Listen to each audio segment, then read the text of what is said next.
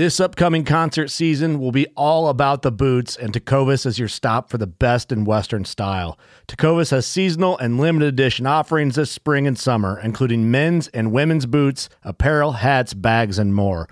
All Tecovas boots are made by hand in a time-honored tradition with timeless styles that are always on trend. And Tecovas has first wear comfort with little to no break-in period. It's hard to find this level of comfort paired with this level of style. Stop by your local Tecovas store, have a complimentary drink or two, that's WCB style, and shop new styles. The smell of fresh leather and friendly staff are at your service. Many stores even have leather custom branding to make your boots truly personalized. And with regular live music and events, there's no in-store experience like it. If you can't make it into a store, just visit tecovas.com. That's TECOVAS.com. They offer free shipping on all boots, as well as free returns and exchanges, and ship right to your door. Go to tecovas.com and find your new favorite pair of boots today. Fishing like a local isn't just about catching fish. It's about connecting with the environment and the people who call it home. It's about hearing the stories and traditions that have been passed down for generations and sharing unforgettable moments with the people you meet along the way. Fishing like a local is having an experience that stays with you forever. And with Fishing Booker, you can experience it too, no matter where you are. Discover your next adventure on Fishing Booker.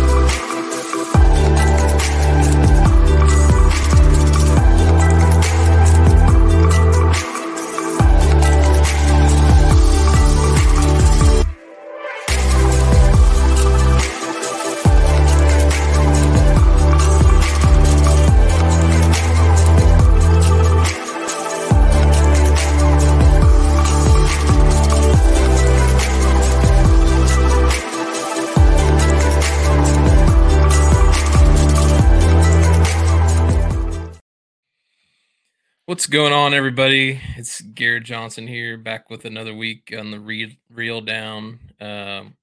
Jimmy's not going to be with us here tonight. It's just going to be me running the show, so hopefully it goes well. No hiccups this time. We'll see how it goes.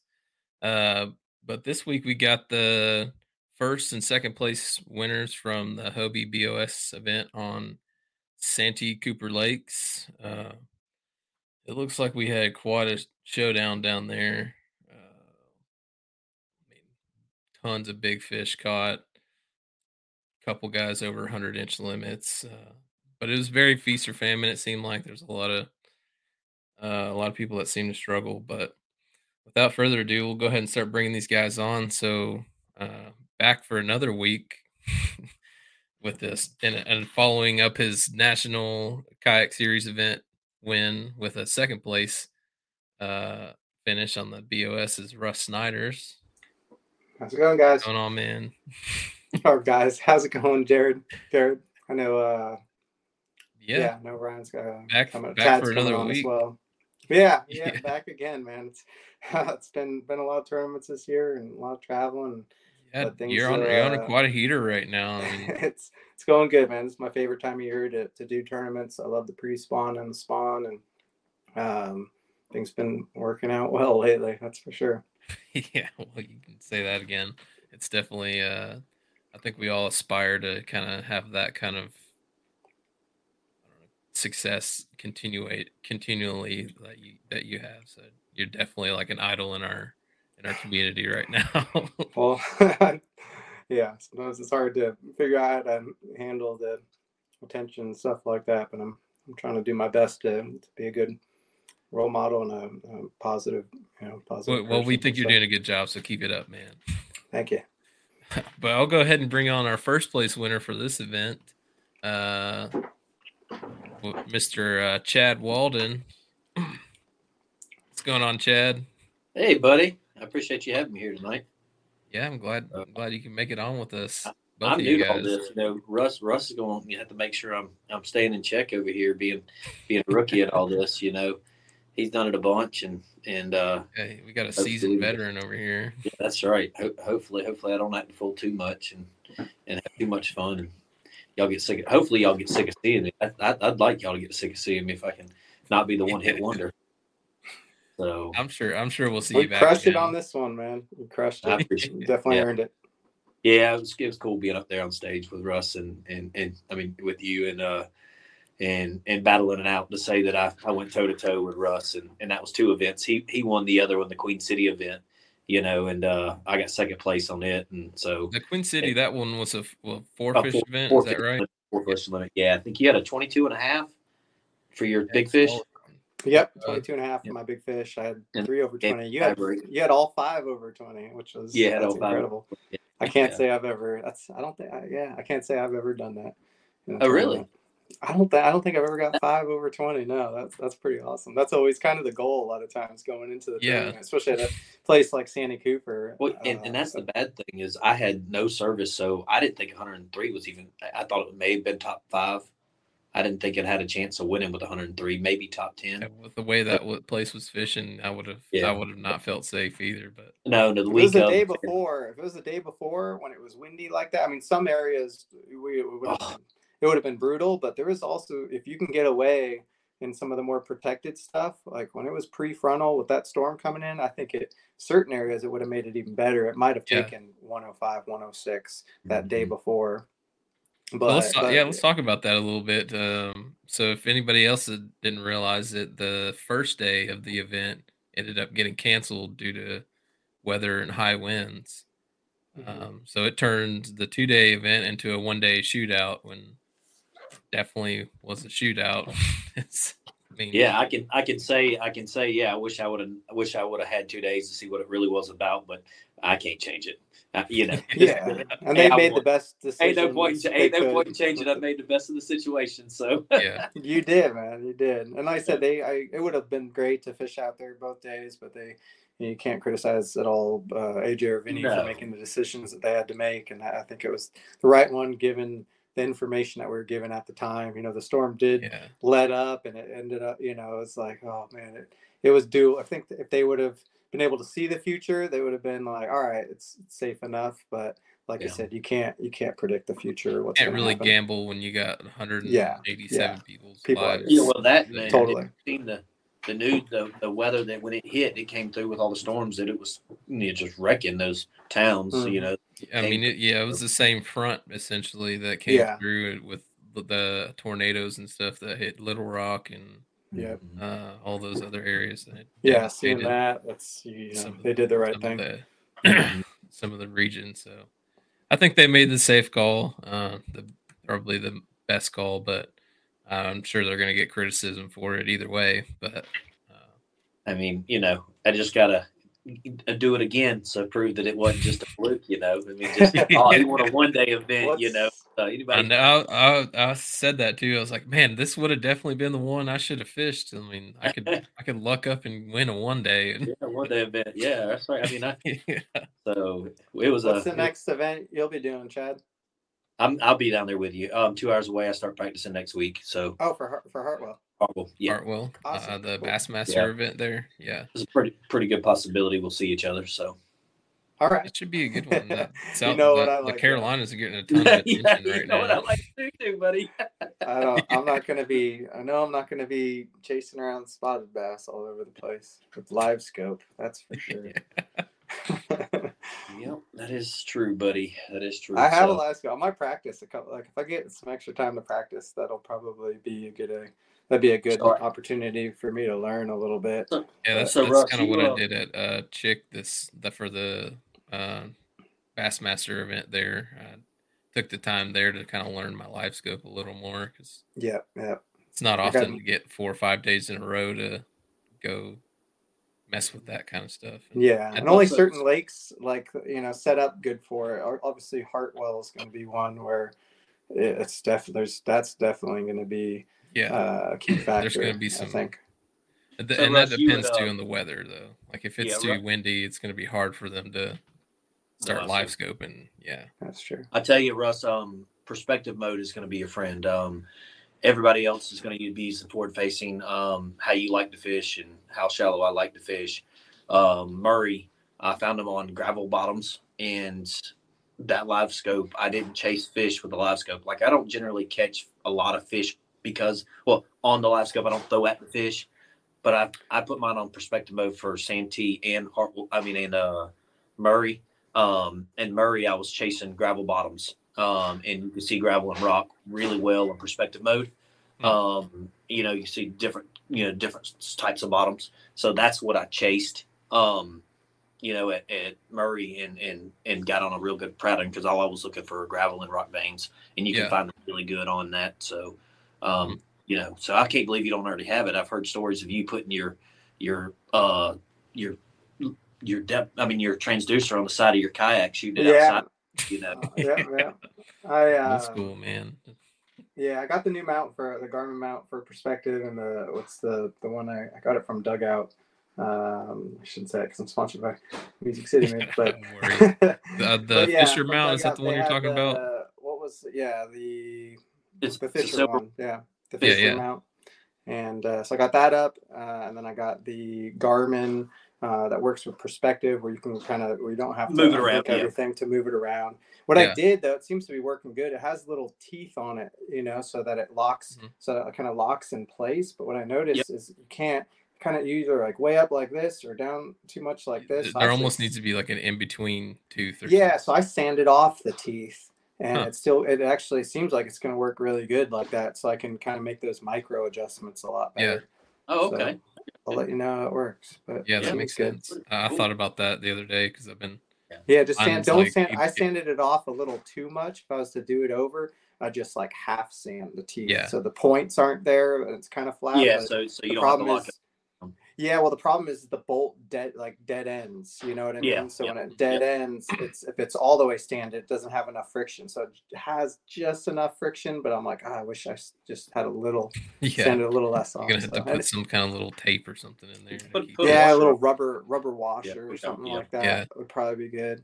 But well, man, we're already getting sidetracked here, but we're talking about all kinds of stuff. But, hey, so I mean, did both of you guys get it? I talked to Chad a little bit, but you guys pre-fished for the event, and Russ, did you pre-fish? How did that go? Or did you go to history? I can't think of the term right now. I went to I did go to history. I pre-fished 3 days, and first day I pre-fished somewhere that I've been before and caught a few good fish. I knew there was going to be some more boat pressure there though come the weekend, and there was going to be probably some kayaks in there too. But I knew it was an area that with like post-frontal conditions that could be good, and I felt like I had a chance. I caught I think 2 over 20 that day, but didn't get a lot of bites. So I'm like, all right, well, this has potential, but given all the pressure, it's not going to be as easy as it was today. Second day, I fished with Cody, and we explored some new water and did not have much success at all until we went almost all day without a bite until 3 o'clock or 3:30, and then we started finally catching some. I think I was the area that Cody ended up fishing. Some of that was some of the water that Cody ended up fishing that we finally got to in the afternoon there. And then on Friday, I went back to where one of the places that I got second place last year. Last year, I fished two different areas. And I went back to where I went the first day last year and got a few bites. I basically shook everything off that I got bid on, and I except for one, I accidentally hooked, and it was a 21. And Dang. I was the only fish I got, but I shook off maybe 6 or 7 without really trying too hard. And I knew it set up exactly like it did last year. Last year we had the water suck out, and it screwed that stuff up. I fished it on that first day, and I just by the time of the end of the day came, that water was so low, it just pulled all those fish out of there. And that's why I had to go to a different spot the second day. And this tournament, it was perfect. The water was coming up, it was full. There was just setting up exactly the same. I already knew the area. And the thing about fishing area like cypress trees is there's, all cypress trees aren't the same. Some are gonna kind of, it's like put like a point value on each one as far as just like where it's located, if it's more isolated, if it has some vegetation or grass around, or if it's, the amount of shade or all those things kind of play a factor. So knowing, and it can get hard, especially when your fishing area just has so many of those cypress trees. You can get like turned around in there so easy. So it really benefits you to really know, if you know the area well, especially being able to go back there that second time and know how stuff lays out and know what areas are going to be a little dirtier, what areas are going to be a little cleaner, what areas are going to have more sun exposure, which ones have more better grass around them, which ones are deeper. Sometimes you want them to fish more of the shallow trees, but knowing all those differences so you can kind of move around efficiently in an area and know what decision, to try different things until you kind of figure out what's going on, and understanding how they move around there just plays a big part of doing well when you're fishing those cypress tree lakes. Well, I guess we didn't really talk about this, but do you mind describing a little bit how Santee Cooper, the lake's set up? Because I don't know if a lot of our listeners are familiar with I'll let Chad. You're more familiar with me, so you answer that. Yeah. So we'll drop back to the practice real quick, because I practiced to hide from the wind. So I was setting up the lake to hide from the wind. Santee can get nasty in the wind, so I was watching the wind all. So I fished, the side that the wind was coming from the whole week. It's pretty much a lowland reservoir. Fishes like a lowland, right? That's exactly right. I mean, it's just cypress trees and swamps. I mean, you can do anything there. You can go fish docks. I mean, a friend of mine I was talking to him, and he said you can win on that lake in 500 spots. Yeah. I mean, you really can, if you can find them in so many different spots. Cypress trees, it's swamps. You got flats. I mean, you can fish just whatever you want. I think there was some people fishing, current, and some people fishing, still water. Some people fishing eelgrass. Some people fishing, just all the vegetation, lily pads. Just so you would, if you did your research and rode around that lake and found what fits you, I think the people who found what fits them probably did the best. So kind of fish your own strengths. Yeah. So I practiced each day a different day, and I don't really like to stick too many fish. I found on Monday I went down and practiced, and the wind was terrible. So I put in and it was blowing, and I said, no, I'm not. There's no way I can go right here. So I moved and went somewhere else, and I fished in there, and I missed one on a swim jig. And it got me off surprise. My phone rang, and I picked it up and answered, and it railed it, but it railed so much slack in my line, and there was no catching up to it. Even with an 8-3-1 reel. Then the second day of practice, I practiced, you can go to Clearwater, so you can have black water, clear water, muddy water. You can, then I went to Clearwater, and found 7 on beds, but I found them on Tuesday. And then I looking at the wind, I couldn't rely on any bedding fish, because if the wind blows like it was supposed to blow on Saturday, it's going to blow. It's muddy up the water. You're not, I marked them. And because, the great thing about kayaks, I don't know if people know it, you turn your electronics off and you can go right over the beds. They won't move off of it. If you just ease across the beds, they won't move off of it. You just drop a pin right on top of them, and, you go to your next one. And, I found 7 in a little pocket, but, I couldn't rely on bedding fish. That's one thing I didn't want to have to do. It's always a risky move to try to fish. I mean, it can be especially in a kayak. I mean, I was standing on my seat. I was in a Hobie 360, and I was standing on my seat.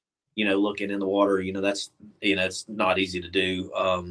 Which luckily I'm only 5'7", so I'm not a big guy, so it's a little easier. So, well, I'm 6 foot, like 280, and I've stood in my seat and done that, and it does not feel comfortable. Like if the wind blows the wrong way, I'm going in. You're going in. So Wednesday was the magical day. A buddy of mine come down from Charlotte Mooresville and fish with me, Mr. Jim, and he was late, so I sat still on the spot and checking it out, and I seen stuff on the graph and the perspective mode, and I threw a couple times, couldn't catch them. Then Mr. Larry pulls in and they come in. I mean, for some reason, I don't know if he pushed them or whatnot, and they were right in front of his boat. He wouldn't throw. Man, it was the coolest thing because he was so respectful. Like, because he asked me about we were going to go check this other area out, and he asked me if he could go with us, and I said, come on. And so he was waiting for Jim to get there, and I said, Mr. Lake, throw. He throws out there and sticks a 23.5. And I was like, okay. I said, we're not throwing it anymore. So we left and we checked and we went over to somebody's spot, and we I caught 2 fish. I caught a 19 and a 22, and I left it. And that was on Wednesday. And I paddled 2 miles to another spot and checked it and shook off a couple fish, and then went 2 miles another direction and check it and trying to find some of the same areas, and checked it. And then we left. So Russ, I didn't stick your fish, buddy. I shook them off for you. Thank you. That's warm mouth. So we got out of there. And I was like, I need to check my, where Mr. Larry caught that 23.5. And I said, and Larry went and did his own thing. He went out and, and he was fishing some cypress trees, and he did really well. And he went back, and he didn't do well on Saturday, but he was on some good fish. I think they just moved when the water came up, they moved on him. And so when I came back to the spot where Mr. Larry caught that fish, I threw in there, and because what I did is I got on his line and I threw in and caught one, and I was like, I looked at Jim, I said, I need to know if that was a fluke. So I waited a few minutes, and moved around a little bit and threw again, another one. I think it was a 20, 21 and a 18 or something like that, and then left it. And then I have to go to sleep that night thinking I'm on winning fish and the whole week, and I'm not seasoned. So man, I'm not sleeping. I didn't sleep since after that night because getting nervous. And then so I went. Yep. So I went Thursday and practiced, and went with my buddy Mike, Pastor Mike, and he's a hammer. He is a power fisherman, and he is and he found them in his spot, but I went with him because he wanted to show me, because just in case it got canceled, he was wanting to show me, or if I needed to come in there for a second day, because he's a preacher, so he was gonna he would, so I'd know where they were, and he stuck a 5.7 that was completely drained of energy. I mean, it was skinny. You could tell the side of the tail was going to spawn out. Yeah. And I'm pretty sure, I don't know how many pounds they lose, but this fish had a big old head. And, wow. And then we went and checked another spot that kind of matched my spot I found on Wednesday. And I got into the stripers, and boy, I had fun. He said, "You going to sit here and catch them?" I said, "I ain't catching bass. I might as well have a good time." I thought stripers were 45 inches, man. It was a good time. 45-inch striper? Yeah, dude, they were fun. Yeah, 14-pound test. It was fun. It's like but 30 pounds. How many pounds did you get a weight on? 14. No, 14-pound test line. Yeah. No, how many pounds is the fish? 48. That's I know. 30 I didn't weigh those. I just threw them back in and got back out there because they were schooling in there, and I was having fun. You think it was 30-pounder? Do what? No. I didn't. No, they weren't that big. They were 25 inches. Oh, I thought you said 45 inches. Yeah. No, 25. Jesus Christ. Did I say 25? No, 25 to 30. Listeners. Yeah, 25 to 30. They were in there. Oh, okay. I thought you said 45 inches. No, hell, that might be a state record. Striper. Oh my god! Yeah. I saw one pre-fishing as I was coming back into the ramp. It was right on a mud line. I saw like a 30-pounder bust something off the surface. I threw a swim bait. I had a swim bait rig, and I threw in there like the second it happened. Or not the second, but like within 10 seconds, and it didn't eat. I'm like, oh, here we go. But it never happened. They got some big ones in there. Catching fish, I mean, it's hard. It's hard to practice. You're not supposed to catch fish, and when you can go catch on stripers and have a good time and smile, man, that's what it's. I love it. I grew up striper fishing out in California. Oh, did you? Yeah. That was one of my favorite fish. I'd chase them in the ocean. We'd go surf fishing, just walk the beaches and stuff for like. Oh, really? Oh, that's awesome. Yeah, and cast out and stir. You don't get a lot of them, but the ones you get are usually, at least 10 to, my biggest is 28, but in that range. They're fun. Yeah, we used to jug fish for them in Florida because they'd come down the St. Johns River and go on a little creek called Black's Creek. And we used to jug fish for them. We put jugs out for them at night just for stripers with big shiners. And yeah, dude, it was a pretty good time. So they're fun. Yeah. They got some big ones here in the South. I haven't hooked up into one of those really big ones yet, but I'm hopefully one of these days. Go for a sleigh ride with one. Yeah. They're smart. They're smart fish. Rather catch one of those than a big drum. Those they're dumb, man. They don't. I've never caught them. Yeah, they're stupid. They're fun. Don't get me wrong, but it's just like a big giant striper is a lot more intelligent and difficult fish. I mean, I caught it like a 38-inch freshwater drum. That's what I mean. Not drum. I meant like redfish. Redfish. Oh, redfish. Okay. Redfish. Sorry. No, that's a good time. That's a good time. Yeah. They're fun. They're a fun time. But like I said, the big bull reds, they're not like the smartest of the fish. Yeah. Yeah. So that was pre-fishing for you guys. That was pre-fishing. Didn't fish Friday. Wanted to get everything together. And I rode over and checked a couple spots to see how much pressure they were getting.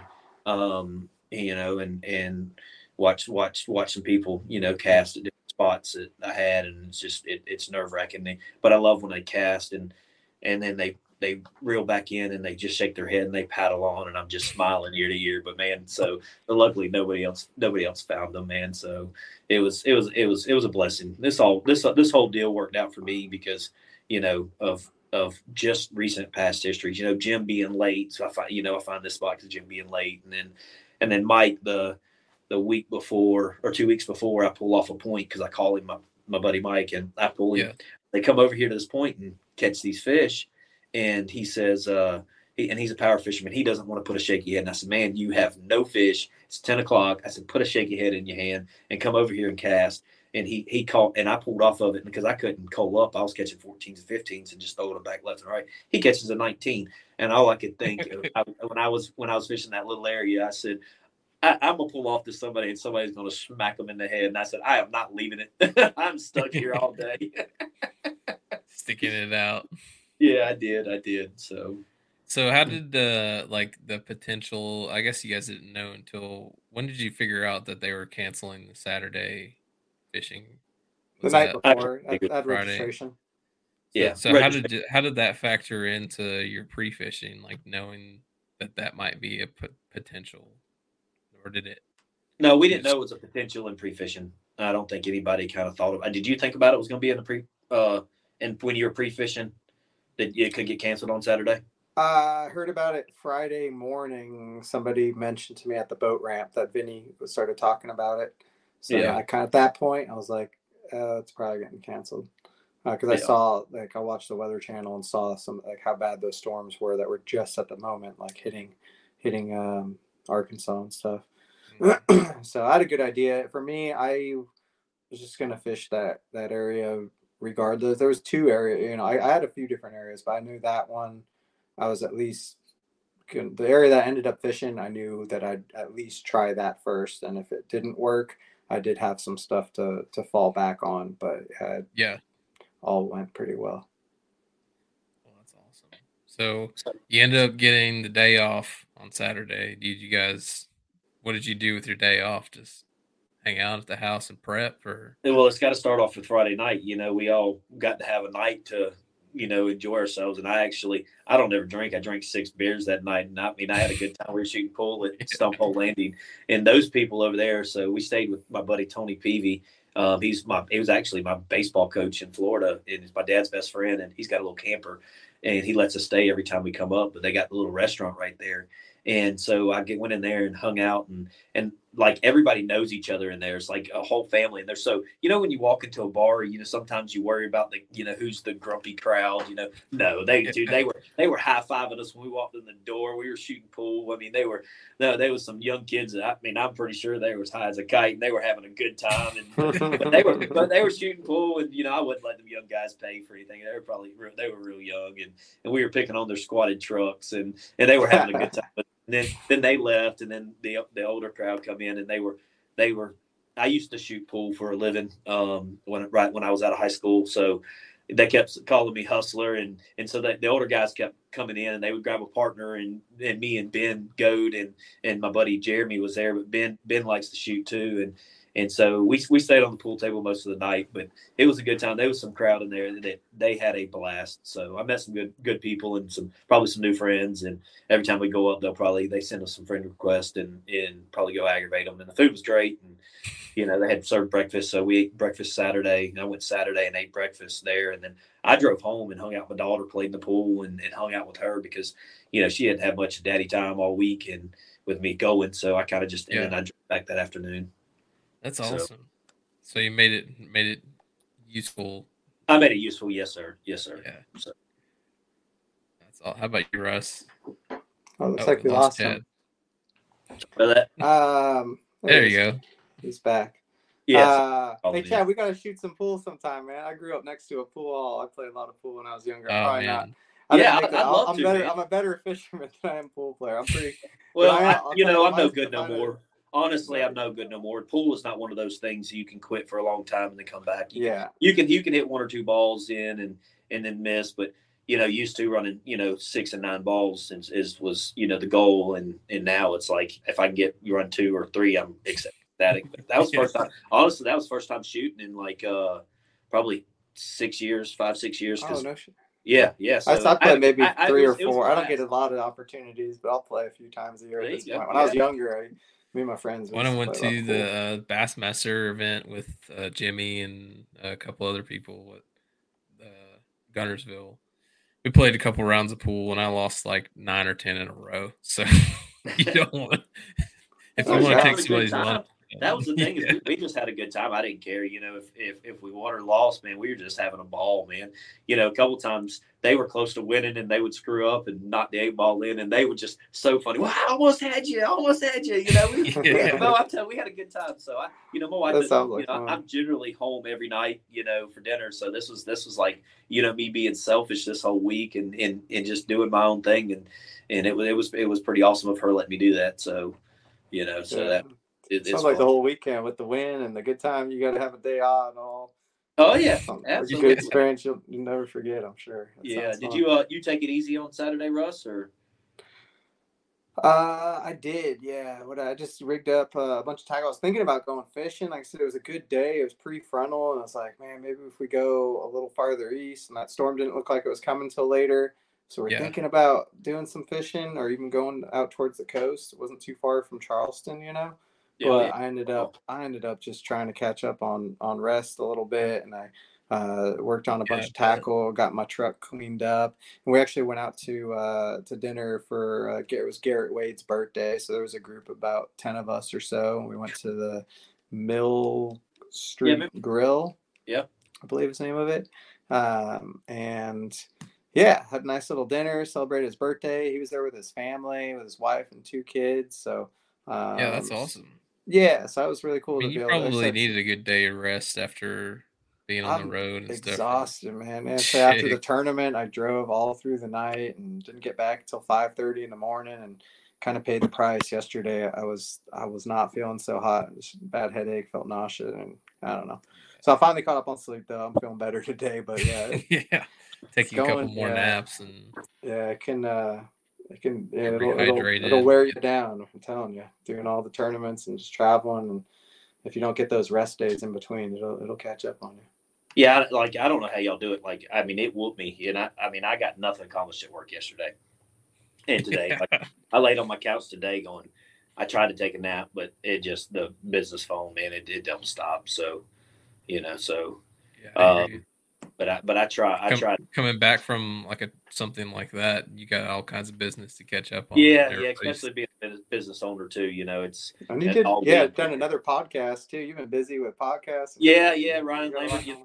I might as well eat it up because somebody told me you need to do it. And I'm like, I said, but I'm only good as the next tournament. So I said I might as well eat it up. So might as well take what I can get, buddy. So. Hopefully it'll be some more tournaments. We'll see. I put the work in. I always believe that nobody's going to outwork me. So, and that's one of those things. So, I'm going to learn. I'm going to study. Fish behaviors to seasons to I get into it pretty deep and knowing, trying to learn, water temperatures and different stuff and focus on a lot of that. So, but I got some good reports on Hartwolf that it's on fire right now. So Is it? it's Yeah. That'll be awesome. I gonna be can't wait to cover that event. Yeah, it's gonna be. You coming to that one? I don't think I'll be able to make it to that one. We got some local. I run a local club that I gotta. That's kind of my priority, I guess, for most of the season. Is Where's your Well, that next was tournament at? our next one's on Center Hill, April 15th. Yeah, Cool. yeah, it'll be. Well, That'll be exciting. Vinny works hard for his anglers. He doesn't overlap. He tries not to overlap, and like he brought this next one down for us, and he's putting the South event involved in it, and with one of his clubs. And I have to talk with him about, he doesn't want me to beat my motor, but I need my motor on this one because I got to beat a lot of people some places. So, so I got to get on it, buddy. So, Gonna have to start doing some cycling or something. Before, yeah, right? no, you're not gonna beat a motor. I mean, I can get almost 7 miles out of my Hobie when I get that Torpedo 1103 all the way up. So yeah, that's so, crazy for how big of a boat that is. How fast you can get it up. Get it up, yes, sir. So your dad being in the boat business, I tinker with that height of that thing. Now I can't. Once I go slow, it's put the pedals down. But when I got it jacked all the way up as far as it'll go, it's not something that you can just putt around in because you'll splash water and make noise. But when you squat that back in, you can really get it going. Huh. So, that's good to know. Yeah. Well, let's start talking about the day that how the fishing turned out for the event. The fish. You want to go first, Russ? Sure. Let's see. So, like I said, that area that I had, there was lots of different types of water. Some areas were kind of more heavily forested, some were more open, and I was originally planning on starting the area on this one little shallow area that I knew I can get like a quick limit at, but they were all like 13 to 18, maybe at best 18 inches probably. Yeah. So I was on my way there, and it kind of last like split second, I'm like, no, I'm like, screw that. I'm going to try to get I'm not going to play it safe, play it safe. I mean, maybe if it was a 2-day event, that would have been better. Yeah, I think so. That's how I started it last year, and it worked out well. I filled my limit quick, and I went there, and there was smaller size fish there, and I felt like I can just get a good idea of how active they are or what they wanted to eat, and just sometimes just knowing that like right off the bat, and at least getting a few bites just to see how they're reacting to lures can kind of be a good piece of information. But kind of last minute, I'm like, no, I'm gonna start over here instead. And the two other kayakers, and a lot of it was because I saw the two other kayakers go into that area that I knew had. That's actually where I got that 121-inch fish that I shook off.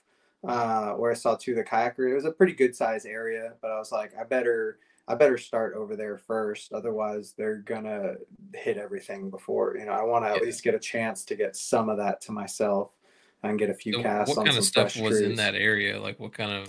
Just more ice. There was some grass patches, some little reed clumps, and some cypress trees. Not as many cypress trees. It's a little more open area, and had some isolated cypress trees.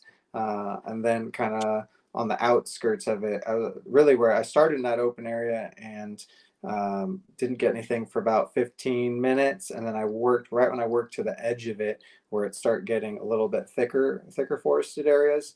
I got 3 fish, pretty much bam, bam, bam. It was 18 and a half or so. 20 and 3/4 or 21 right at that, and then 22 and a half. I got all 3 of them on a gilly using my iRod Snyder Sniper, and I've been using the bigger gilly, the 130 size, or the 110, the medium size, the medium one. Yeah.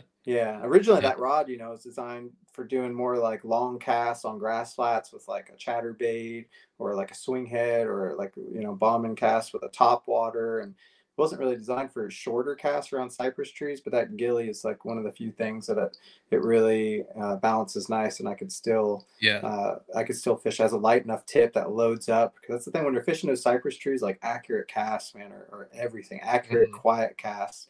And just being quiet and stealthy in your kayak and getting the right angles and the right, the better you can do at that. And I love that style of fishing. That's where I do best at. Like I said, if I'm sitting there video game fishing or doing live scope, I'm not gonna. I mean, most likely not gonna do well in tournaments doing that. Yeah. Not that I've done a few. There's been a few tournaments I've fished that way and done all right. But yeah, if I can anything where targets are visible, you can see the ambush points, and it's all about just getting it being as efficient as possible with accurate, quiet casts and having the right presentation. And yeah, they were liking that. How do you rig that 110 gilly? Just with the EWG hook, or you have some kind of special? I don't. My buddy told me, so I don't want to say how I do it because I don't want him getting upset.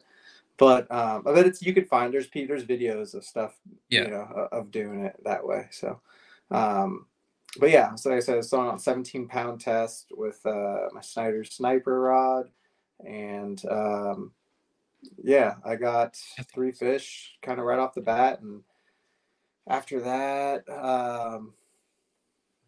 it was kind of a little. After that, it was just kind of one here, one there. I started rotating some other lures in there.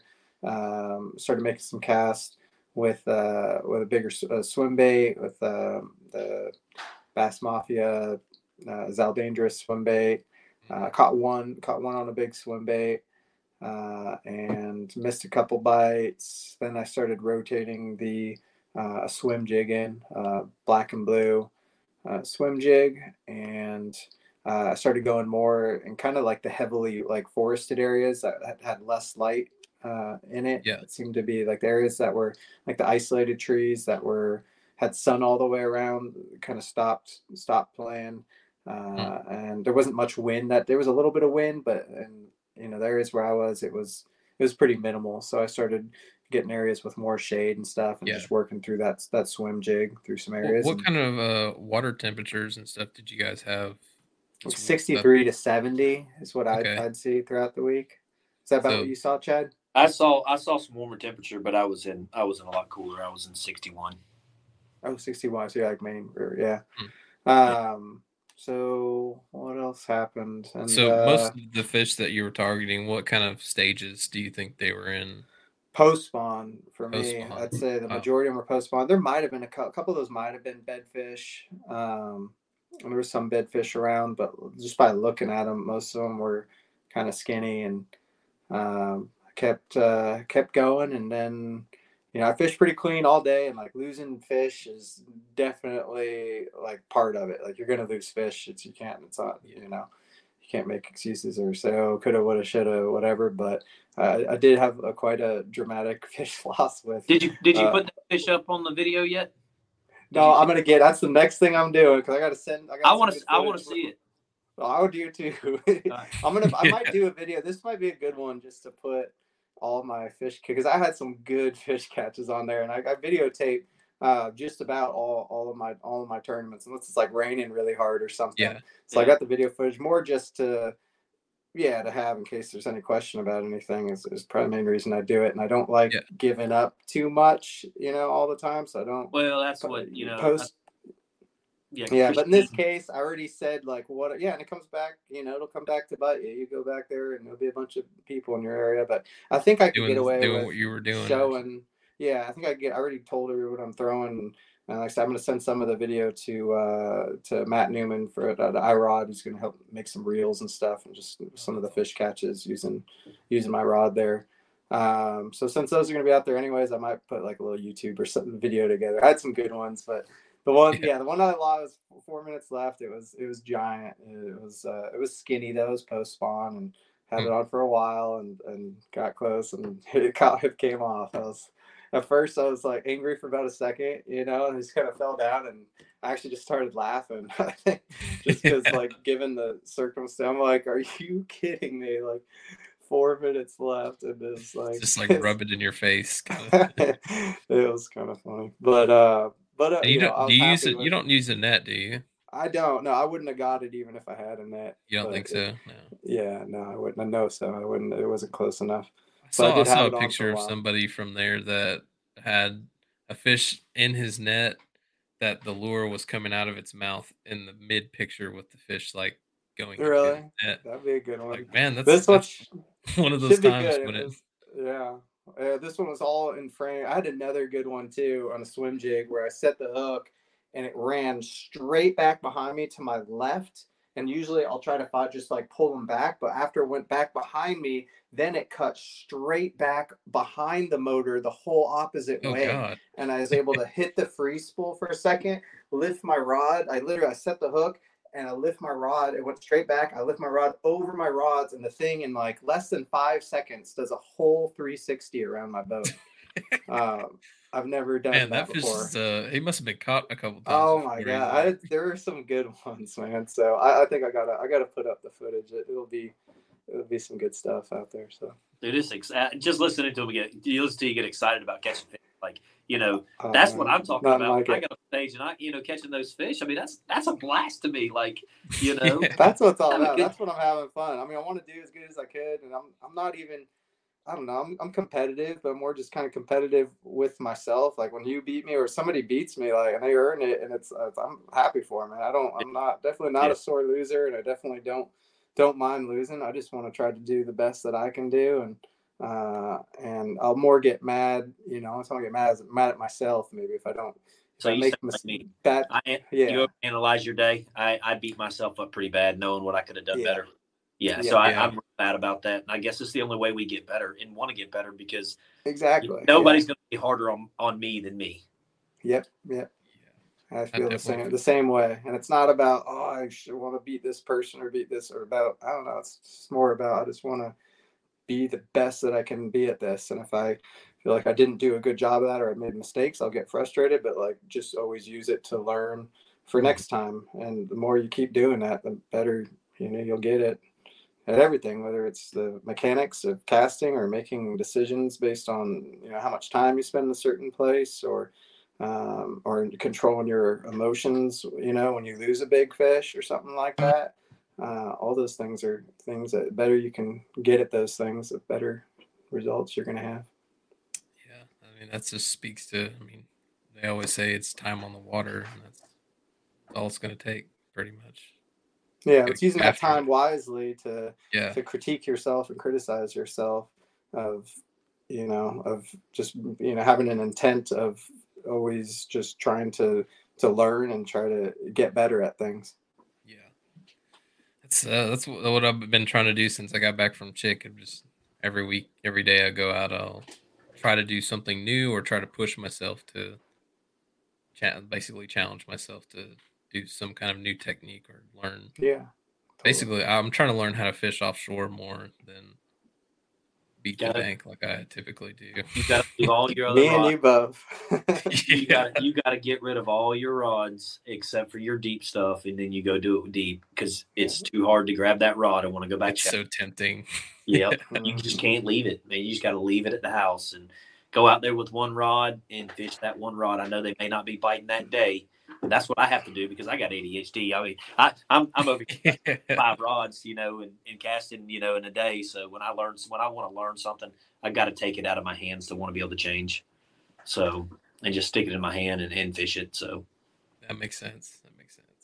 Well, Chad, talk about your day. How did it go for you? I mean, obviously it went well, but I got there. I knew I needed to get there before everybody else. There was one other kayaker got there before me, and he wasn't sitting in his kayak, and I sat in my kayak and I blocked pretty much so I could get out the gate faster than everybody else. And so I paddle over my spot and get there and sit down. And that's like the biggest relief is knowing that nobody's sitting. Like Russ handled it like a champ. He had several spots right where he was at. Well, I knew where I wanted to start.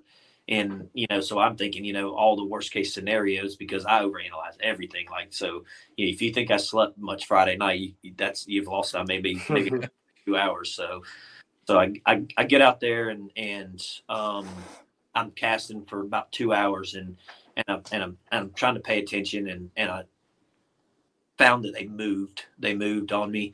And so when I moved, I found them and I it was 9 o'clock before my first fish. And then I started catching them. So how did the area that you were fishing, how did that set up? Like what kind of I was more vegetation or structure were you fishing around? I was more moving water. I mean, I was river fishing, so I'm but they moved up really shallow on me, and that they were on the ledges on Wednesday, and they moved up really shallow. So I was fishing and throwing and when they moved when I went up shallow, started fishing up shallow, I got hit and caught it and the boat traffic is just, and then they were sitting around me, they were hanging out, they were I had a flotilla with me by the end of the day. They were coming through. I had the total opposite experiences of what Christina had. I like either it's current or ditches. Fishing ditches at Santee. People don't know that from 3 foot to 4 foot or 5 foot is a ditch, and they'll set up in it. I was catching, it's kind of I was a pre-spawn spot where they were coming and going. So I caught pre-spawn and post-spawn fish. Yeah, I was looking at some of your fish, and it looked like a lot of them were a little fatter and kind of had a little bigger belly on them than what some of Russ's fish had. A lot to do with the water temperature too, fishing that, and so I was throwing a jackhammer, and like I said, when Larry, I was fishing several jackhammers, and when Larry threw in and called, I asked him before the tournament, and I shouldn't have asked him, and I was probably in the wrong. I said, "Man, what trailer?" He says, "I hate to tell you, but you let me catch that big fish before a tournament." And he showed me, and I mean, like I said, I won't tell y'all what it is because I respect him because that's what he likes to do. And I caught every fish with that trailer on it. But I had to do something different that I've never really done with a jackhammer. I had to suck it to the bottom. I mean, I didn't think you could run a jackhammer. I honestly wonder if I had a football jig or something like that if I would have reeled it, I probably could have caught them the same way as I did with the jackhammer because it was that slow. Just like reeling it down on the bottom. 6'8", and I was doing this. That's that's what Ewing was doing right? Too. To win the Harris Chain event, that's what Ewing was doing too. It made all the difference. Was it? Jordan Marshall. I remember him saying that, but and fishing it too fast, and he was just crawling it. Yeah. So you kind of fishing it like a wobblehead or something. Yeah, exactly, like a wobblehead. Making sure you keep bottom contact. And there was a stump over there that I had to hit, and it would come around it, and the fish were they were stacked, and I could see them on the live scope. In perspective mode, you see the top half, and once it gets a little bit deeper, they disappear. But no one's there, and so then at the end of the day, they quit hitting the jackhammer, and I lost probably 7 jackhammers that day. So yeah, if you're saying around the stump, I was like, my first thought is like, God, I would lose like half of the jackhammers doing that. And so then I changed to a spinnerbait, and I love spinnerbait fishing.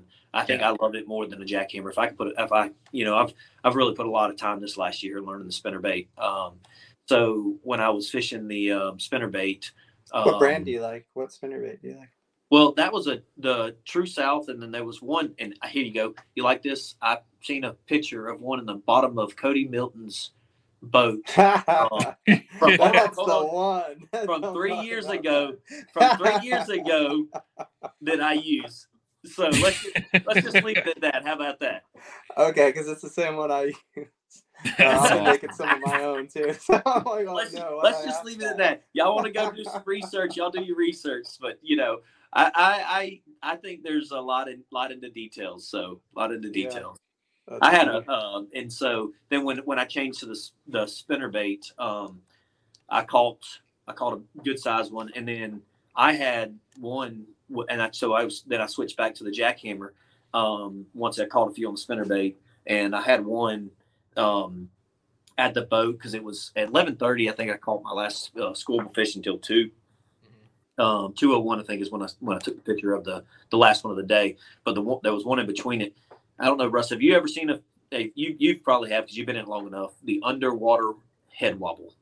You know what kind of fish that is when they're under the water and they do the head wobble. And I've seen drum? No, this was a bass. What do you mean an underwater head wobble? You know how they come up at the top? Crashing underwater. Have you ever seen them under the water? Yeah. That's yeah. Every time they've done it with me, it's been a big fish. you know, and when she wobbled and when she realized she couldn't get a hold of it, she dove down. And I tried to stop her because she was going to a brush pile. I tried to stop her, and I put my thumb on the spool, and it blew that 14-pound test like. Oh my gosh!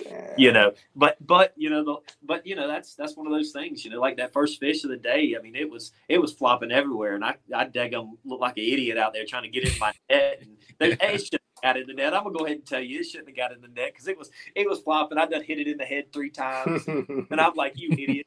You know, here I am. You didn't get it in the net. So then the last one of the day was actually I lost that spinnerbait, and so I tied on a good buddy of mine, John Martin. He's owner of True South Custom Lures, and he makes some heck of jigs, and he makes some really light. His live wire spinnerbaits are really light wire spinnerbaits. You got to check it out. They're really good. I had some of his bigger spinnerbaits, and I took and threw out there, and I stuck it, and it was really the only fish that came out the water all day and was shaking her head, and trying to get off.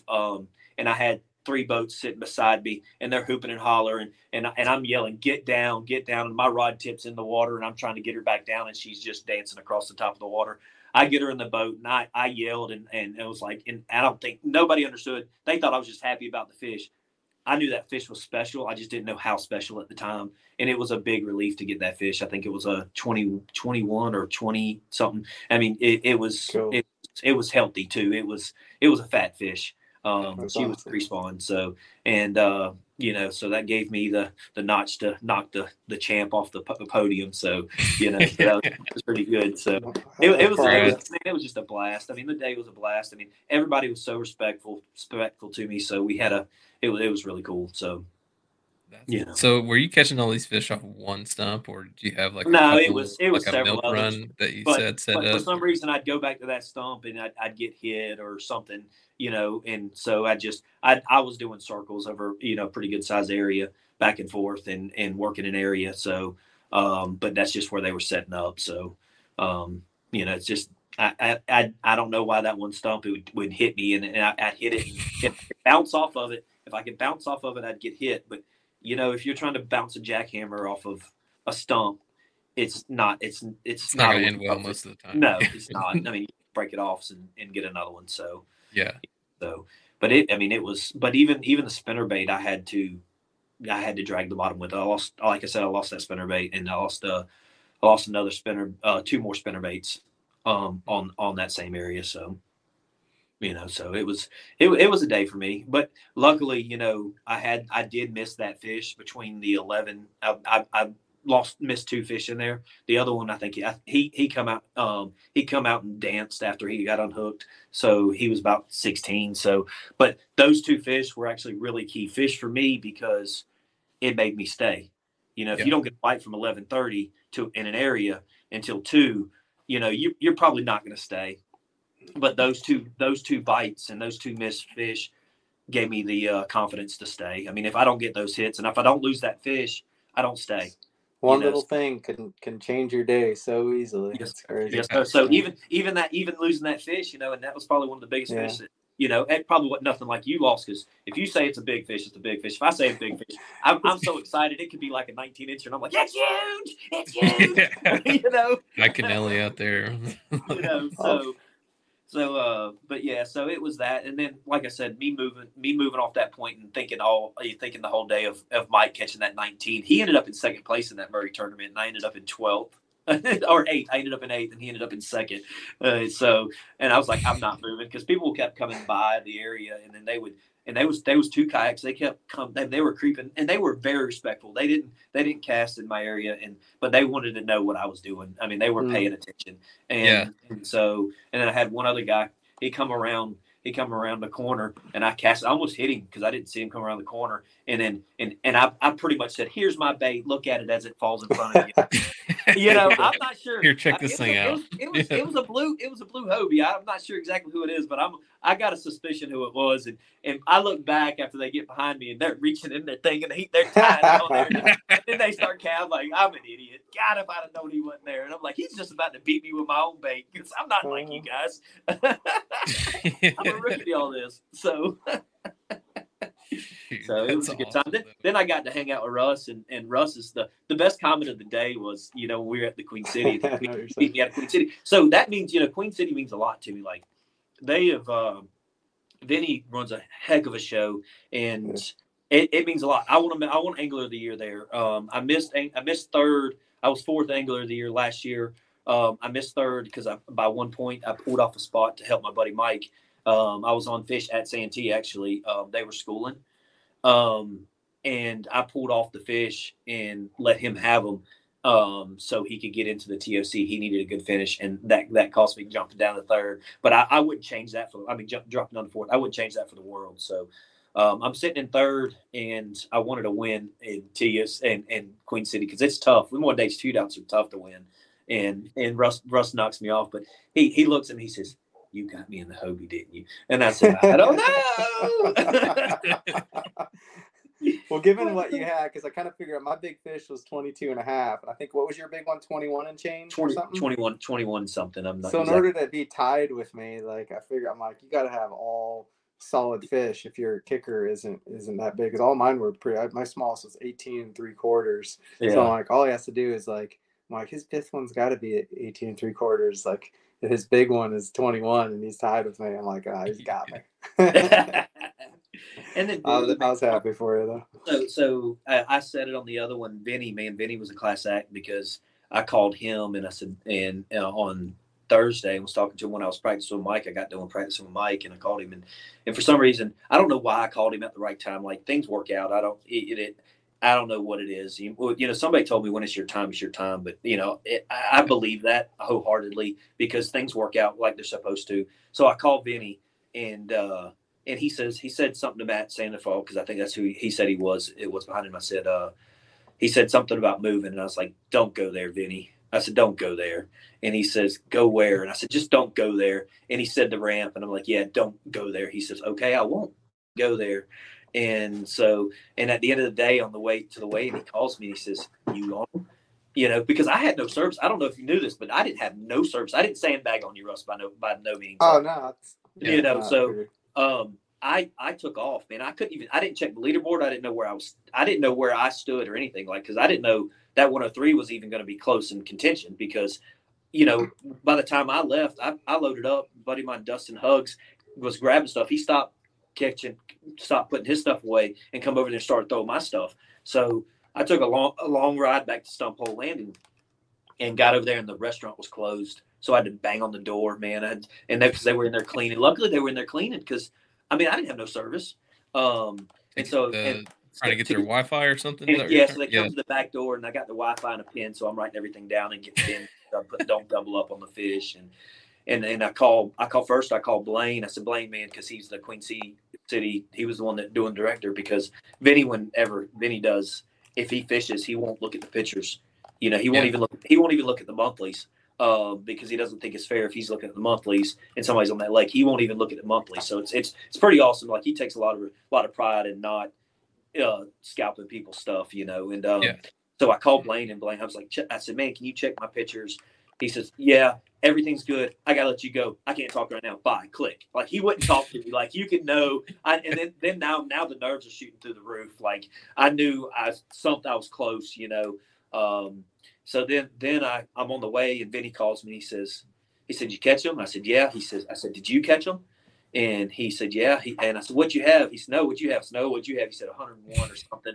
And he says, I said, "I called 103," and you could hear the wind just go out of him. Like because he was trying to get the TOC. He wanted top 3. It means a lot to him. Like me, this was a blessing. This was an extra because I maybe when my daughter gets a little older, I'll put a lot of stock in these national events. And, so right now I have to put my stock in Queen City because, I just can't, I don't have the time, to be able to go and do that because I choose being a father. Yes. I choose being a father over, the traveling stuff and trying to be a good dad and a good family man. So, it let the sales out of him. He said, "I think you knocked me out of third place." So so I was like, and now I feel bummed because I care about my friends. I'll do anything in the world for them. If you want my shirt, I'll give it to you, buddy, even if it was my last one. So, so I go to I get to the weigh-in, and then whenever we're on the stage with him, he nudges the guy that was after the guy that was beside him, because the fifth person went, and he nudged the guy that was going to be that was fourth, and he says, "Did you coal?" And he says, "No." And then Vinny looks at me and he says, "I'm in." And his eyes just started welling up, and so it was really cool. So the whole experience for me for this win was pretty amazing.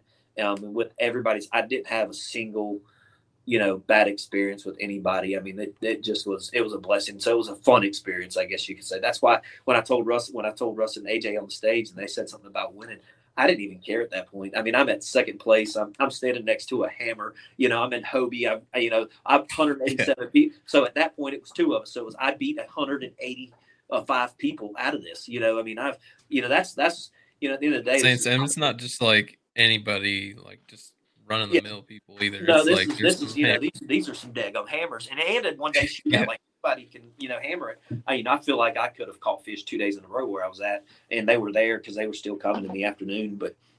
And they were there on Wednesday, and they were there on Friday because my buddy, he rode over. How many keepers did you catch throughout the whole day, you think? Ooh, probably 9, 10. Okay. Yeah, so good right. Yeah, I had a bunch of actually, my smallest fish, I want to say was 18. Wow. That's yeah, good ones. Yeah. I'm like, to get 5 over 20, I'm like, hey, you go through like 20, 25, because sometimes if that's the case, you got to go through 25 fish to get 5 good ones. But that's I got impressive. all the females. That's all it was. I didn't catch not a single buck bass. They were all females. So. It was pretty impressive what they were coming. They were either beat up or their belly was swole up. So yeah. So wow. It was all beat up back in the same spot. Do what? Yeah, like the post spawn and pre spawn ones all are in the same spot. Mm-hmm. Yeah, that's common. You'll see that happen. Yeah, there's a good area for them to stage. Well, that's what my buddy Rodney Tapp is. My buddy Rodney Tapp, I called him afterwards, and his dad is Ronnie Tapp. He passed away years ago, but he was sponsored in the 80s, I think, by Red Man. He was a hammer on Hartwell, and he was a great fisherman. I think he helped. He was a big deep water cranker. I mean, Rodney's dragging. He had his son, which is Rodney, which is my buddy, in the back of his boat dragging a chain across Hartwell before they had graphs finding rock veins, with a chain and a rope feeling the bottom, the old school, and he called me, he said, "Man, I'm proud of you. You put something in your hand and you kept it in your hand and you fished it and you didn't change." Cause I'm an 88. I bounce around. I did try a few other things, but I didn't put a lot of stock in it. I tried the shaky head. I tried a swim bait, a few other things. But that's jerk bait and a couple other things. And they didn't want it. It had to been moving slow on the bottom. So, like another lure I was thinking of when you just mentioned that was like a swing head or something like that. Do you think I've never fished one, so I couldn't tell you if that would have worked. So I don't know enough about it. So if you see this bait room, right? Like I've bought all kind of baits and tried a bunch of stuff, and half of it, and then the crankbait and the treble hook wall, and half of it will never get used. You got to, I learned that when I was learning, it was a curve of wanting to learn everything. And then it levels out to owning what you learn, owning your key baits. And, like you hear Russ talking about a swim bait all the time, a swim jig or swim bait, he's owning that bait, and so it's definitely the things that kind of become your staples, or the things, whether it's your favorite crankbaits, your favorite jigs, your favorite, soft plastics. Like, these are the baits I flip. These are the bait. I might have 30 different baits that I can use for flipping, but after time you kind of mess with a bunch of different ones, and you say, all right, well, these are the 5 or 6 that I really end up I usually end up leaning towards stuff that's like the most versatile. It'll cover different. Sometimes you want more, just different actions on this. Sometimes you want a quick little flutter. Sometimes you just want like a beaver bait that's gliding. Sometimes, whatever the case, it's like there's a lot of ones that are very similar, but once you find the one that you like to kind of fit that application, then those other ones just kind of sit on the wall. Well, that's what I think. Yeah, you're right. Cause that's what's happening now is I'm coming into me. if that makes sense. I'm coming into Mm-hmm. exactly what I want to do when I go fishing. And it's confidence. Like, I mean, anybody can catch a bait on anything you throw it enough, right? If you got confidence in something, then you can't beat a man with confidence in a bait. You just can't. If he's confident that he's going to catch fish on that bait, majority of the time, if he puts it in his hand, you're in trouble. Yeah. That's what I feel like. I mean, Russ, what do you think would be in this? Totally. Like a swim, anytime I could throw my swim jig that I like throwing, like if they're eating that, then it's like it's game on. That's Yeah, always the we're bite all that in trouble, is what you're trying I'm to say. looking for. Yeah. If they're liking that swim jig and the bigger ones are around, like I can, yeah, that's. I mean, you see it all the time too. Like when you're go up to your buddy or something, and he's catching him on something, and then you try to replicate that, it Mm-hmm. just doesn't Well, happen. that's what Benny said. Two people tried to replicate it while he was there, and they couldn't replicate what he was doing. So, yeah, he's on something special, and they tried to replicate what he was doing. And I feel like if I fall into trying to fish somebody else's stuff, I might as well throw the tournament out the window. So, Totally. Yeah. So See a lot of people doing that, just trying to, fish other people's water or other people's baits or other people. Like, if you don't have an understanding of why something's working or why fish are certain places, like if you're just doing it just because you heard this bait's working or you heard this area is good, like until you understand, like, why or when to throw that lure or where to throw that lure exactly, or, you know, yeah, or understand why that area is good and has fish, and what's going to happen if the conditions change and where they're going to move. Those are all the things you really got to learn. You're not going to learn that just from listening to people. You're going to have to learn that from, like I said, time on the water and learning it yourself. And there's always good advice and good stuff it's good to watch. And you can learn a lot too from YouTube videos and from other people, but until you kind of apply it yourself, that's when the light will finally kind of click. Russ, whenever you try a new bait, trying to learn something new, do you go find a body of water that you're confident in and there's fish there and to catch it? Because that's I try to do. We try to go over to the Murray Honey Hole and if I'm trying to learn something, I take it over there because I know the fish are there. I know it's a lot of fish and I can build confidence in that bait It's there. been kind of both. Like I used to have kind of like a big pond or whatever. When I was back in California, I remember I'd get new baits and I'd go to that pond because I knew I can catch fish on it, and I'd throw it just to get some confidence and kind of feel out the retrieves and stuff like that. I'd learn new baits that way. Other times, like when I was younger, I would, if I wasn't good with crankbaits, I'd literally go out there with only crankbaits, whether it's medium, shallow, only crankbaits and just crankbait fish all day. Yeah. I've done that before.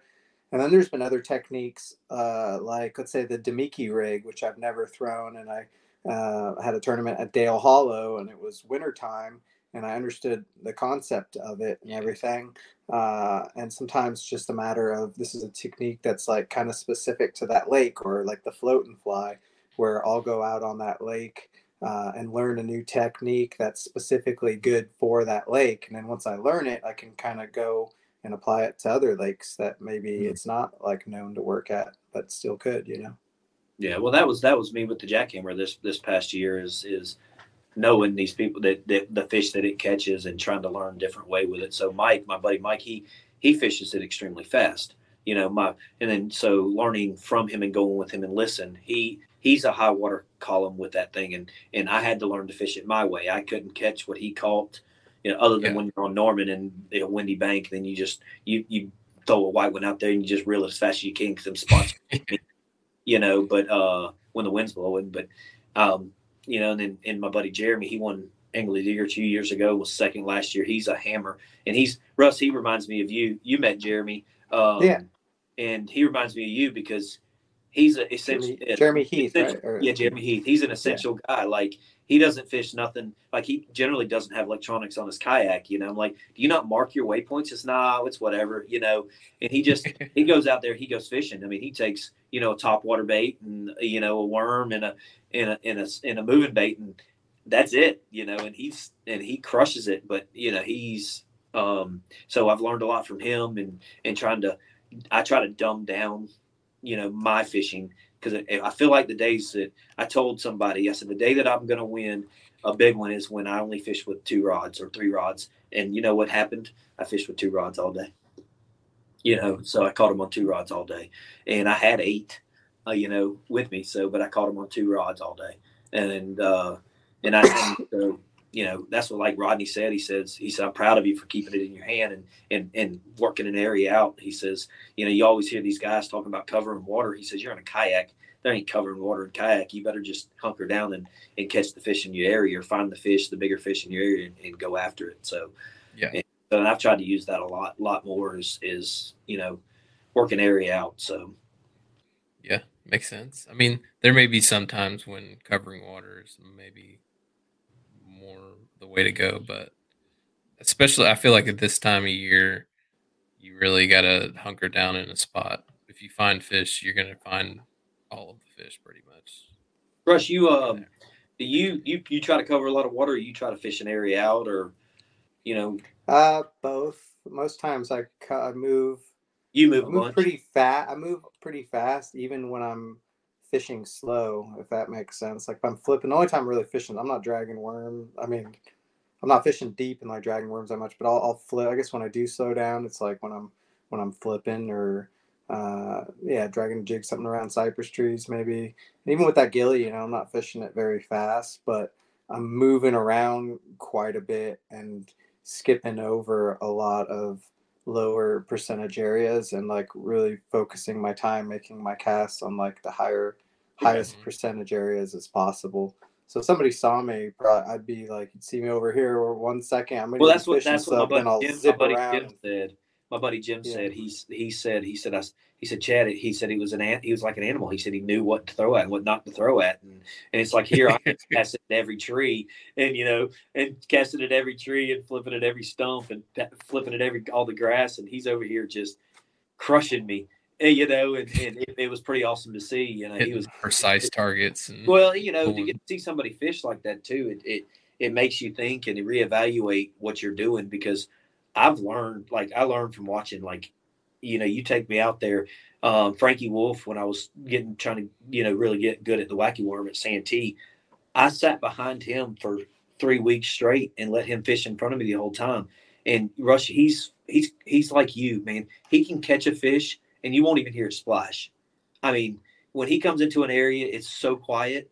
It's unbelievable how quiet. He's a big old guy too, and like he's caught a fish and he caught it, not even 30 yards from you, and he's like, he holds the fish up and he puts it in the water. You hear nothing. Even when he gets it out the water, you don't hear this fish making noise. And then he's catching another. He's extremely cautious of his noise. Ninja fisherman. So I've learned, that's a quiet. And then when I got live scope 2 years ago, I was fishing at Lake James. I was in probably about 30 foot of water, and one of the members, Queen City, come up behind me, and I'm watching this fish come to my lure, and I'm sitting in 30 foot of water. This fish is probably 20 feet down, and I've got a drop shot, and he yells, "Hey, Chad!" And I watch this fish turn around and dart away. He yelled for you? Yeah. And this fish is in 20 foot of water. It's nuts. I mean, maybe it was a coincidence. Maybe he seen the bait at the same time, but he turned and ran. And I was like, ever since then, people say I'm a little anal about it, but I'm going to keep being anal because I know what I seen on the live scope. Don't yell at me on the water. Don't even look at me. Yeah. Well, I mean, but what's crazy is where I was fishing, they were coming through, the boats were coming through, and they were turning down the radios, and I was like, no, turn that thing back up, because they were pushing bait around and those fish were chewing, and I was catching fish in the prop wash. So I've seen it happen. Yeah. Yeah, that's like Odd Defoe or someone won that one tournament in Texas, and he was like telling people to drive through so that he could catch them in their prop wash or whatever. That's awesome. Yeah. Well, I guess we're kind of getting to the end of the show here. Do you guys got any sponsors or loved ones you guys want to thank? I just, I'll thank my wife, and my friends for putting up with me, because I aggravate on a regular basis. I don't have sponsors, and I am blessed that hopefully I never have to do this with sponsors. I do this for a hobby because I've got a real competitive business, and we do pretty good, And so I do this to get away from all that. And for me, if I took on a sponsor, I don't think I could represent them like they deserve to be represented. Some of these big guys that can do it full time. Like I'll never be able to do it full time until my daughter gets up in age, and by that time I'm gonna be an old fart, man. I'm not gonna want to be fishing on a ton of tournaments in a kayak, So I'm just gonna enjoy what my wife lets me do and life gives me, and so let these other guys that need the sponsors have them. So. And I'm not good enough yet, so I don't even deserve a sponsor. I've got one win under my belt with Hobie. I've done some other smaller wins, but Russ, I mean, he's the one that deserves sponsors, man. Look at him; he's a hammer. I mean, you guys to take pride in what you've got still, too, man. I mean, I take a lot of pride in it. Oh man, I've worked hard. Smart to put. You got to put your family. You got to put them first, and manage your time. Sponsors do take a lot of time, and yeah, they do take a lot of time. When you got business and you got time that they deserve. Family, and that's a fair way. Yeah. So I do it just to kick all y'all's butts. So that's it. I mean, honestly, that's what I do it. Some people do it. I want to beat my buddies. I want to beat Jeremy on his best day. I don't want to beat him when he's not doing well. I want to if we're out there and I'm catching him, I want to hand him the lure that I'm catching him on, and I want to beat him while he's got the same lure in the hand. That's just what I do. I mean, how do we measure each other up against each other if we don't beat each other? I mean, how are you going to get better if you're not going out with your friends and wanting to kick their butts or kick their teeth in? You know what I mean? You got to hold each other to a high standard. It's the only way to get better. So you go out there and fish and not care to catch any fish, and how you gonna compete when the big guys come into town? Yeah, exactly.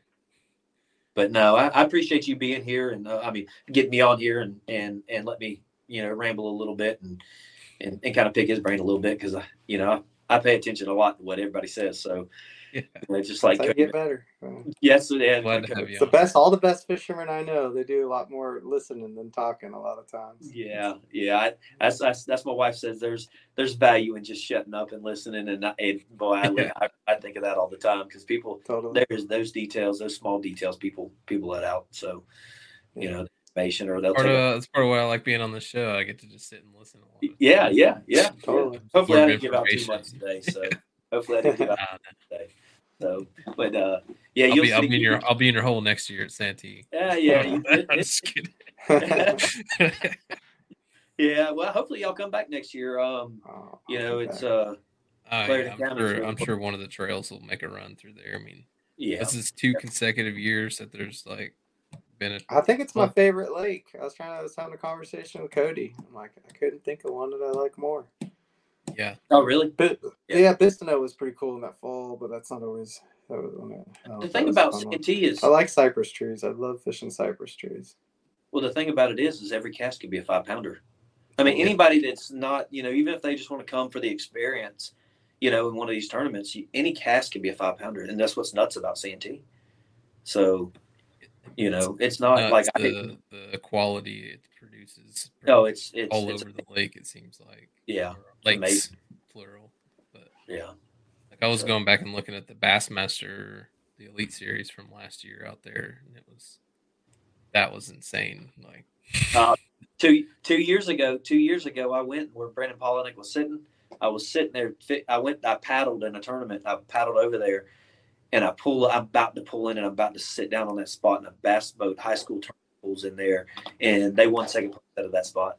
Oh, yeah, wow. And dude, it crushed me, because I'm sitting there watching them catch these fish on this brush pile and this little cut through, and I'm like, and I paddled 3 miles because Vinny's ramp list, and so it was like 3 mile, 4 mile paddle, and pedaling, and I get there and get taken. I was like, oh, this was a risk, and it was the lake fish really small, because it was cold and windy too. So it's not a lake that you really want to be out in the middle of when it gets windy. So it was tough, man. And then find out my buddy knows them. He said that they were all excited because they were actually throwing a white spinnerbait, man, just consistently throwing a white spinnerbait in this one little area, and it's where Brandon Polinick was sitting, and so it's pretty cool. And I was like, I sat there and watched these guys catch it, and I sucked that day. I think I caught one fish. You You're just there for the show. It seems like. I was there for the show, yeah, because I was new. I didn't have backup plans for backup plans. So like now I'm a planner now. I got backup plans for backup plans. So but no, thank you for coming on there. So coming on here and the invite and everything else. And so I appreciate it. Glad to have you on. Russ, you got any? I know you got a whole list of sponsors. You want to shout them out? Yeah, I'm trying to remember them all. I got 7. Wilderness Systems. Like I said, I've been paddling my Attack 120 for I got about 6 years ago to the day, just a little over 6 years. Thing's been holding up great. Money out of that thing. I love that kayak. I also got a Recon. It's set up pretty sweet. I got that thing dialed in if I ever do decide to fish deep. I got that too, and really love that kayak. Let's see, Torpedo. Both of them are powered by a Torpedo 1103. Just the power of those things to especially work around current and go up rivers and go and just the maneuverability of having hands-free control of your kayak is really awesome. Dakota lithium batteries, they power my truck. Turn my truck into a little camper. It's got a little fridge. I sleep back there. It powers my Torpedo batteries, powers my fridge, and it's all because of the Torpedo batteries. Or what the main it's kind of all centered around that. If it wasn't for those, I couldn't do that. It really makes my the fishing trips cuts the cost quite a bit by doing it how I do it and sleeping in my truck and pre-cooking all the food. It's a big part to just kind of my strategy of how I like to approach tournaments. And Yak Attack for all the products they make. The black box, I've been using that parking pole quite a bit this year as well. It's coming really handy, great for bed fishing. And I got 2 of those that I set down on either side of me and fish clip to them. Oh, nice. I got to check out how you rig that up. I just put mine through the scupper hole, and I know it can, eventually crack it or something, but I've never had a problem yet. Catch Outdoors I got the great kayak cart. It's tough as nails. It's been really helpful just getting to and from the boat ramps with that. Music City Outdoors. They're located in the heart of Nashville, Tennessee, and they have probably close to 8-9 different kayak brands, including the Wilderness Systems kayaks. So they got tons of inventory right now. So get down there. This is the time of year where they should be getting busy, and people are going to be buying kayaks, and that weather's warming up. It was a hot, muggy day here in Nashville, so it's like, man, it feels like June already, but it's early April. So iRod, like I said, I got my new Snyder Sniper. That's what I was fishing that gilly on all week. So it's really designed for more cover and water and making longer casts, but I'm starting to find out it's more of a more versatile rod than I ever even considered. It's been really good for what are like the specs on that rod? It's a 7'5", moderate fast action. So it's not a moderate, not so fast. It's right in between. And it's a medium heavy. It's almost a little on the lighter side of a medium heavy. I mean, it's still medium heavy, but a little leaning towards the lighter side. It's got a nice light tip, which allows you to cast those smaller lures that are, in that 3/8 range. I could throw in as light as a 1/4 ounce like swim jig with a trailer. So probably the actual weight of it is 3/8, but it loads up really nice with a 3/8 to 1/2 ounce. And it still has enough backbone to get solid hook sets. And the thing I was saying that I didn't really realize, I didn't design it for, but it's been a really good worm rod too for kind of like medium size, either just like a 7-inch like curl tail worm or something like that, or even 7 to 10 inch with like a 1/4 ounce weight or something, or like the 6-inch Senkos, like the Magnum speed worms and stuff like that. Or even the smaller speed worms too, with a little like 3/16 1/4 ounce weight. It's really been a nice rod for that too, which I didn't really expect that. But it's a versatile rod. Check it out. I think that's all my sponsors. I hope that's all of them. I'm gonna write them down the next time you come on. I think that was 6. Dang it! No, I'm joking. I'm joking. I'm like, I think I finally got all of them. You get it eventually. Yeah. Yeah. So that's awesome, well, guys. I hope you get a couple more sponsors that you can, really keep doing this. That's enough. Dude.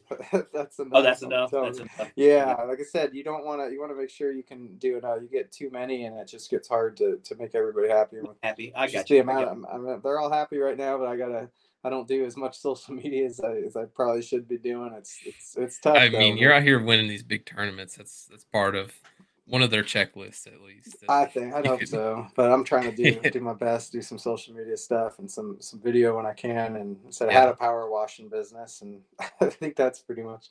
I don't know. It's hard. I get a lot of calls from like old customers, and I'm just like, sorry, I've got tournaments the next 6 weekends here. Yeah. But so I've been losing some customers, but the fishing's been fun, so I can't complain.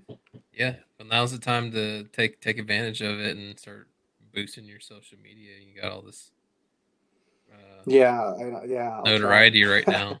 I'm gonna do a little post here and there. Like I said, I've got so many things just around the house and project, like just things to fix around here, work on my truck, and get ready for the next tournament here in 4 or 5 days, and try to fit a little exercise. And all I've been doing is sitting in my kayak or sitting in my kayak fishing or sitting in my truck driving to the next place I'm fishing. So I'm trying to get out and get a little exercise too while I can. There you go. I get that. Well, good having you guys on. I'm glad you guys could make it, and it's awesome hearing your experience from this week. It's good. Yeah, time. thanks for having us on, Gary. Yes, I appreciate it, man. It's always a pleasure talking and chatting it up with you. Yeah, I'm sure I'll see you guys around. Well, I hope y'all see me around. We'll see Russ, but I don't. Hopefully, I'm not the one hit wonder. So that's what I keep telling myself. I got some work to do. So you got some momentum. Maybe you get Hartwell. You get Hartwell you got some momentum. I bet you like it there. It sounds like so. Yeah, I like it there. I'll be rooting. That's both of you guys got Hartwell coming up next, I guess. Yes, sir. That's the big BAS. So the 2-day for BSS for the national event coming through. So. I'm pretty interested in that. I got to decide if I'm going to actually use the motor on day one. So if I use the motor, I can't fish with pennies. Queen City, right? They're having an event. They're the non-motor, and I love that rule. I mean, I feel like you put a kayak on it. I mean, if you feel like you put a motor on it, you might as well go to get a bass boat. But if I'm going to say that I'm just as good as some of these other guys, I've got to put myself in position with them. So if they're fishing with it, I got to fish with it. So makes sense. So for the Torpedo 1103, I've got what Russ runs, and that thing's amazing. I've got the rock guard. I beat the snot out of that thing. The innovative sportsman's rock guard. That thing's crucial. That rock guard is amazing. Must buy if you get it. Oh yeah, dude, you got to see mine. It has paint left on it. It's got dings in it. I mean, chips and all that metal, and it's pretty awesome. Yeah. I really have beaten the crap out of that 1103, and it's been holding up. The 403s are a little more delicate, still great motor. Those 1103s they're legit. Yeah, dude. I beat it up, and because I'll get shallow and that thing will be grinding, and I'll hit stuff with it. and my buddy's like, "You really gonna hit that?" Like, yeah, man. I didn't buy this thing to not use it. So, put it to the test. Put it to the ringer. Yeah, it's holding up. It's been holding up. There you go. So that's awesome, guys. All right. Well, start wrapping up the show. I appreciate you guys coming on. Good job out there. Good luck at your next event. Congrats to you, Chad. I'm proud of you. Yes, sir. Thank you, buddy. All right. Catch you later, guys. See you later. See ya. Bye. All right, guys. Well, that's another good show this week. I'm glad that we could have Chad and Russ on. They're some great guys, and it seems like they're on some great runs right now. It's good talking with them. Coming up next, we got. I'm trying to think what's coming up this weekend. We got Easter weekend, and I don't think there's too many national events that are scheduled for this weekend. But if there are, we'll figure it out. I haven't looked into it, but we'll make sure to hopefully get Jimmy back on too next week. So I'm going to prod him about getting back together with us. But other than that, we got the Dale Hollow event, the Paddle and Fin Open on Dale Hollow coming up. Get signed up for that. I think we're only a couple more weeks away. I've been seeing some good fish coming out of Del Hollow right now, some big smallmouth. I think they're kind of pulling up to smallmouth, maybe spawning or pulling up to spawn right now with this full moon that's coming this week. It'll be the day that this posts, so we got some good stuff coming on Del Hollow. Water temps are right and water levels right, so get signed up for that, and hopefully that'll be a good event. But that'll do it for us. We appreciate you guys listening, and we'll see you next time.